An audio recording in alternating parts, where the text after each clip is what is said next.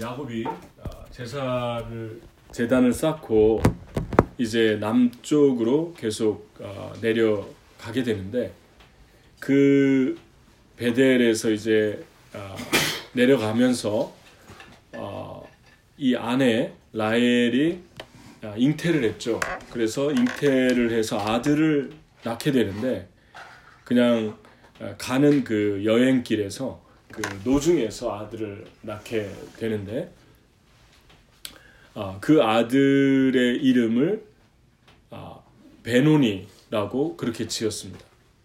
베논이라는 말은, 벤이라는 말이 히브리어로 아들이고 아벤이라는 말이 슬픔, 불행 이런 뜻인데, 벤 아벤이라는 말입니다. 히브리어로는 벤 아벤이라는 말인데, 이것을 번역하면 내 슬픔의 아들이다, 내 불행의 아들이다, 이런 뜻입니다.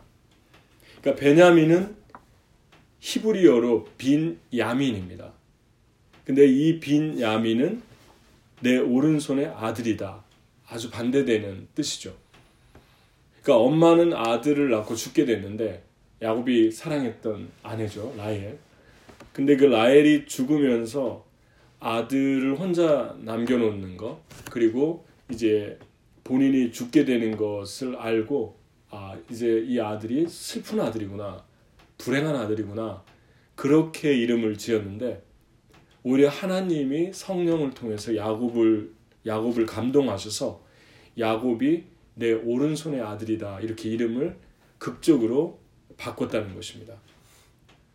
그러니까 슬픔의 아들, 불행의 아들이라고 그렇게 이 아들을 불렀다면, 평생 불렀다면 이 아들의 인생이 어떻게 됐을까?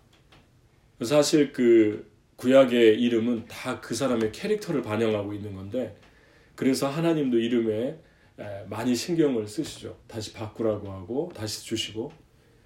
근데 극적으로 내 오른손의 아들이다, 그러한 이름으로 하나님이 주셨습니다. 근데 그 이후에 이 베냐민은 어떻게 됐을까? 베노니에서, 슬픔의 아들에서 베냐민, 내 오른손의 아들로 바뀐 이 베냐민은 야곱이 특별히 사랑했죠. 그래서 요셉이 애굽에 팔려가서 그 형들이 이제 그 음식을 구걸하러 갔을 때 그 형들에게 자신을 속이고 그 모든 자녀들을 다 데리고 오게 했는데, 이제 베냐민 이제 야곱이 아들들을 일단 먼저 10명을 보내게 되죠. 근데 그 10명을 보낼 때, 음식을 구하러 10명을 보낼 때 베냐민만 보내지 않았어요. 그만큼 야곱이 베냐민을 특별하게 사랑했고, 라헬이 난 자식이라 그랬던 것 같아요. 특히 베냐민과 요셉은 형제죠. 요셉이 형이고 베냐민이 동생인데, 이렇게 이제 베냐민을 아끼고 사랑했고, 특히 야곱이 이제 임종 직전에 이 베냐민을 축복했는데, 이렇게 축복했습니다. 베냐민은 물어뜯는 일이라 아침에는 빼앗을 것을 먹고 저녁에는 움킨 것을 나누리로다, 그랬습니다. 그러니까 이 베냐민은 어떻게 보면 슬픔의 아들이고 엄마도 없고 외로운 아들이고 그렇게 약하게 컸을 것 같은데, 아버지는 계속 정반대의 캐릭터로 이 베냐민을 축복하고 있죠. 아주 용맹스러운 베냐민은 무릇뜯는 일이다, 그렇게 이야기를 했고, 아침에는 빼앗을 것을 먹고 저녁에는 움킨 것을 나눌 것이다. 그러니까 베냐민의 용맹성에 대해서 얘기를 했습니다. 그리고 모세는 임종을 앞두고 다시 베냐민 지파에 대해서 이렇게 축복했는데, 베냐민에 대하여 일렀을 여호와의 사랑을 입은 자는 그 곁에 안전히 살리로다. 여호와께서 그를 날이 마치도록 보호하시고 그를 자기 어깨 사이에 있게 하시리로다, 그랬습니다. 그러니까 베냐민에 대해서 계속 축복하고 있죠, 하나님이. 근데 놀랍게도 솔로몬의 이제 사울, 다윗, 솔로몬으로 통일 왕국이었는데, 하나의 왕국이었는데, 솔로몬의 아들 르호보암이 왕위를 계승해서 계속 12지파 전체 이스라엘의 영토를 다스리려고 했는데 솔로몬의 신하였던 르호보암이 반역을 하게 되고 그 일로 인해서 이 르호보암이 결국 음모를 꾸미다가 그게 안 돼서 이집트로 피신을 했는데 피신을 하고 솔로몬이 죽은 뒤에 10지파하고 2지파가 나누어지게 되죠. 근데 그 2지파가 누구냐면 남쪽의 유다와 베냐민 지파였어요. 그러니까 베냐민은 끝까지 정통성 그리고 끝까지 유다와 함께 그 자리를 지켰는데 나머지 지파들은 반역을 하게 되고 그 10지파는 결국 사마리아 그러니까 베델에 이제 그 여로보암이 유다 지파가 아니죠.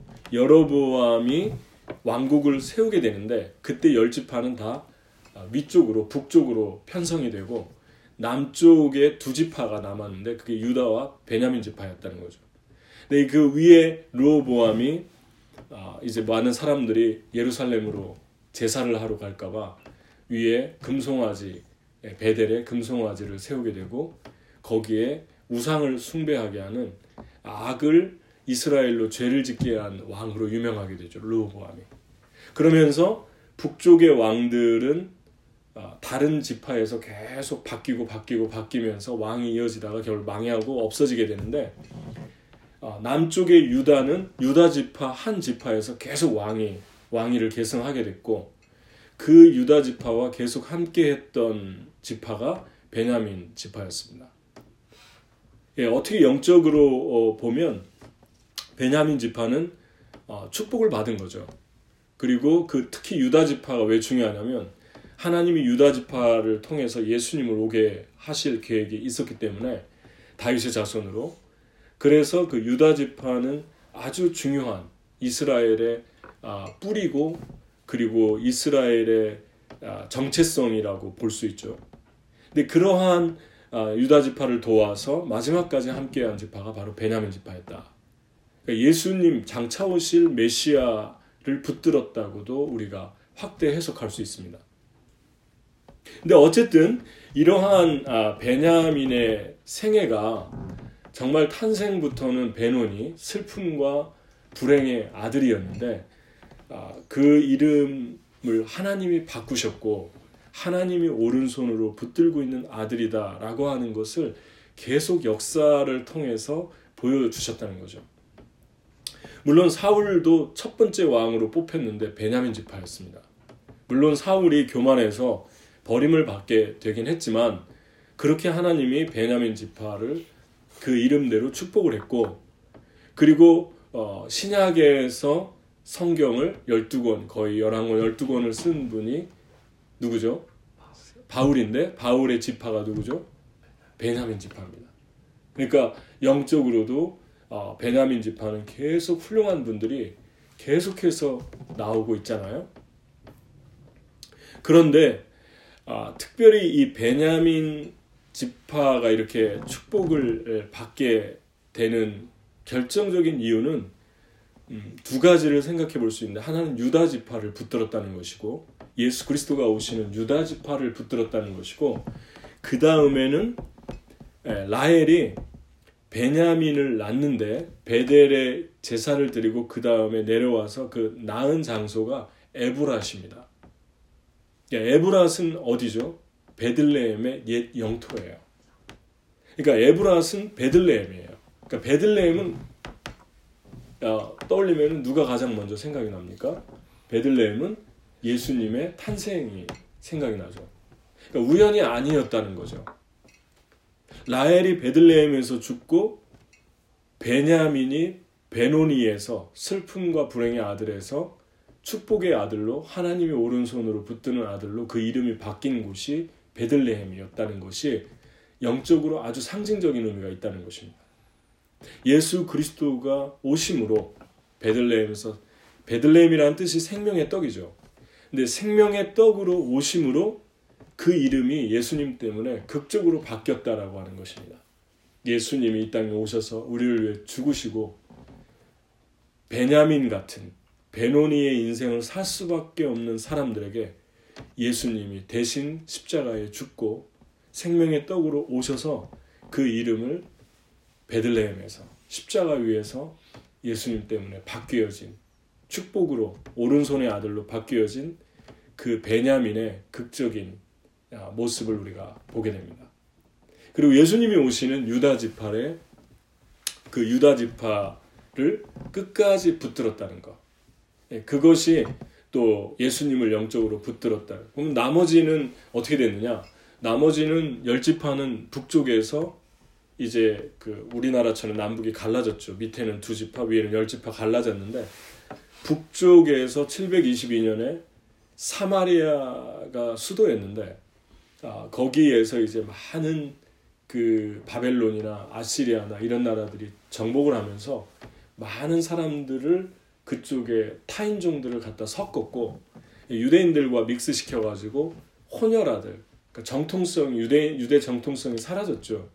그런 사람들로 이제 희미해졌어요. 이스라엘 사람이라고 볼 수 없을 정도로 그렇게 10지파가 그냥 유야무야 돼버렸는데 밑에는 그렇지 않았죠. 그렇지만 위에도 나중에 예수님이 오셔서 북쪽에서 그 10지파가 있던 그 갈릴리 지역에서 예수님이 오셨는데 나사렛에서 오셨는데 예수님을 붙드는 자들은 베냐민 지파처럼 그 이름을 다 바꾸시면서 축복해 주시는 그 은혜를 주시게 됩니다. 중요한 것은 예수님과 연관이 됐다는 것이고 예수님으로 인해서 그 이름이 바뀌었고 이름만 바뀐 게 아니라 그 이름과 함께 그 생애가 바뀌어졌다는 것입니다. 저와 여러분에게 적용을 해본다면 우리의 이름은 베노니 같은 그런 이름이죠. 그래서 태어나면서부터 슬픈 사람들이고 그리고 불행한 사람들입니다. 왜냐하면 사단, 마귀의 자식으로 태어났기 때문에 그렇습니다. 죄성을 가지고 태어났고 죄의 종로로 타면서 우리가 살고 영원히 그 죄에 끌려다니는 노예 신세로 살 수밖에 없었는데 우리의 이름은 베논이죠. 슬픔의 아들들이었죠. 딸들이었죠. 그런데 예수 그리스도의 생명으로 인해서 베들레헴에서 우리의 이름이 하나님이 오른손으로 붙들고 있는 이름으로 바뀌었다는 것입니다. 여러분 이름이 그렇게 바뀐 것을 믿습니까? 그러니까 어떠한 여러분의 그 가정과 그 여러분의 그 패밀리 추리가 어떠한 역사를 가지고 있고 어떠한 슬픔 또 어떠한 저주 또 어떠한 이 누구에게 자랑할 수 없는 내놓을 수 없는 그러한 스토리를 가지고 있다 할지라도 이미 우리는 하나님의 오른손에 붙들린 사람들이 되었다는 것입니다. 예수님 안에 있다면 예수님을 붙들었다면 그래서 그 흐르고 있는 그 가계에서 우리 그 조상적부터 흐르고 있는 그 모든 저주와 슬픔과 고통이 우리를 어떻게 할 수 없다는 것입니다. 예수 그리스도 안에 들어온 순간부터. 왜냐하면 하나님이 오른손으로 붙드는 베냐민이 됐기 때문에 그렇습니다. 내 오른손의 아들이다. 너는 내 오른손의 딸이다. 그래서 저와 여러분에게 특히 왜 오른손이라고 했을까? 그 하나님의 오른손이 무엇을 상징하나를 보면 이사야서 41장 10절에 두려워하지 말라. 내가 너와 함께함이라. 놀라지 말라. 나는 내 하나님이 됨이라. 내가 너를 굳세게 하리라. 참으로 너를 도와주리라. 참으로 나의 의로운 오른손으로 너를 붙들리라. 그랬죠. 그러니까 하나님이 오른손으로 붙들고 있다는 것은 어떠한 두려운 상황에 있어도 너는 두려워할 필요가 없다. 내가 너를 인도할 것이다. 라고 하는 절대적인 약속이라는 것이죠. 특히 시편 16편 8절에 내가 여호와를 항상 내 앞에 모시며 그가 나의 오른쪽에 계심으로 내가 흔들리지 아니하리로다. 그랬습니다. 전에도 한번 얘기했지만 이 말씀이 영어 성경에도 확실히 나와 있죠. I have set the Lord always before me because he is at my right hand. I will not be shaken. 그러니까 because라는 단어를 주목하게 되죠. 주님이 나의 오른쪽에 계시기 때문에 나의 right hands에 계시기 때문에 내 오른손을 붙들기 때문에 내가 요동하지 않을 것입니다. 그리고 내가 내 주님을 항상 내 앞에 모십니다. 라고 했습니다. 그러니까 주님이 나를 오른손으로 붙들고 있는 삶의 증거가 무엇입니까? 이 말씀에 하면 두 가지죠. 하나는 하나님을 항상 우선순위로 모시고 사랑하는 마음으로 살아가는 삶. 하나님이 오른손으로 붙들었기 때문에 그런 삶을 산다는 것입니다. Because 하나님이 나를 붙들고 계십니다. 오른손으로. 그 다음 두 번째는 요동하지 않고 불안한 삶 속에서도 계속 견고함으로 주를 기대하는 소망과 평안과 기쁨을 누리는 것으로 이어진다는 것이죠. 그러니까 이것이 바로 오른손으로 붙들고 계신 사람들의 삶이라는 것입니다. 그러니까 우리가 살면서 계속 내가 하나님 사랑하고 하나님이 내 인생의 최고 우선순위고 그리고 어떠한 요동하는 삶이 주어져도 계속 견고하게 쉽게 흔들리지 않는 그 견고함이 나에게 계속해서 나를 사로잡아 온다면 하나님이 나를 오른손으로 붙들고 있기 때문에 가능하다는 것입니다. 그러니까 내가 주님을 섬기는 건 하나님이 나를 붙드시고 있기 때문에 가능한 거예요. I have set the Lord always before me because 그러잖아요. He is at my right hand. I will not be shaken. 이 첫 번째와 마지막 문장의 사이에 껴있는 주님이 나를 오른손으로 붙들고 있기 때문에 내 오른손에 계시기 때문에 오른쪽에 계시기 때문에 내가 이 두 가지를 할 수 있다는 것입니다. 여러분 삶에서 이 두 가지가 꼭 있어야 된다는 거예요. 물론 우리도 이렇게 흔들릴 때가 있고 불안할 때가 있고 두려워질 때가 있죠. 베드로가 무리를 걷다 두려워지는 것처럼 두려워질 때가 있죠. 하지만 물에 빠져도 다시 주님이 건지시고 다시 주님과 함께 빠져나오고 다시 두려움은 담대함으로 바뀌고 그런 놀라운 일들이 우리 삶에서 계속 부활의 영처럼 우리를 사로잡아 온다면 주님이 우리를 붙들고 있기 때문에 그런 것입니다. 저는 여러분과 제가 주님이 붙들고 있기 때문에 이러한 견고함이 주어진다고 믿습니다. 여러분 다 견고하시죠? 떨리다가도 다시 견고해지는 경험을 하고 있죠. 주님이 붙들고 있기 때문에 그렇습니다. 특히 베드로에게는 밤새 고기를 한 마리도 잡지 못했는데 어떻게 했습니까? 새벽에 그물을 배 오른쪽에 던지라고 하잖아요. 오른쪽이 무엇을 말합니까? 오른쪽은 상징적인 거예요. 베드로가 그물을 배 오른쪽에 던지라고 그랬는데 던졌는데 그물이 찢어질 정도로 많이 잡혔지만 찢어지지 않았다. 그렇게 주님이 말씀하고 있죠. 그러니까 우리 인생에서 흉년을 경험할 수 있는데 여러 가지 흉년이 올 수 있어요. 열심히 해도 안 되는 거예요. 재정도 어렵고 또 여러 가지 직장도 어렵고 살아가는 삶이 너무 필요한데 없는 게 너무 많아요. 흉년이에요. 아무것도 잡힌 게 없죠. 그런데 주님의 오른손이 우리와 함께 할 때 다시 주님이 그 깊은 흉년 속에서 우리의 삶을 회복시키고 다시 채워주시는, 그래서 주님이 주신 것이 찢어지지 않는, 많이 잡았는데도 찢어지지 않는, 다 한 마리도 헛되지 않는 그러한 놀라운 은혜, 그 은혜를 완벽하게 주님이 우리에게 주시는 것을 봅니다. 근데 처음에 주님이 십자가에서 돌아가시기 전에, 그리고 부활하기 전에 초창기에 한번 던졌는데 그물이 찢어졌죠. 그물을 말씀에 의지해 던졌는데 고기가 많았지만 찢어졌죠. 그런데 주님이 십자가에서 죽으시고 부활하시고 난 다음에 던졌을 때는 찢어지지 않았죠. 무엇을 말합니까? 또 상징적인 의미가 있죠. 우리 주님께서 죽으시고 부활하신 그 예수 그리스도가 내 인생에 단순히 주머니만 채워주는 분이 아니라 나의 죄를 위해 죽고 나도 죽고 내가 다시 살아났을 때 내 안에 사는 게 예수 그리스도고 그분이 우선순위고 내가 사는 게 아니라 이제 예수님, 나를 위해 사는 게 아니라 나를 위해 죽으신 예수 그리스도를 위해 산다. 완전히 거듭났을 때, 십자가에 죽고 예수님과 함께 다시 거듭났을 때는 우리 인생이 찢어질 만큼 축복을 받아도 찢어지지 않는다는 것입니다. 하나님이 철저하게 우리의 인생을 붙들고 있기 때문에 흉년이 와도 다시 그 흉년이 정말 찢어질 정도로, 하지만 찢어지지 않는 그 엄청난 번성으로 바뀌어질 수 있는 축복으로 우리를 붙들고 있다는 것입니다.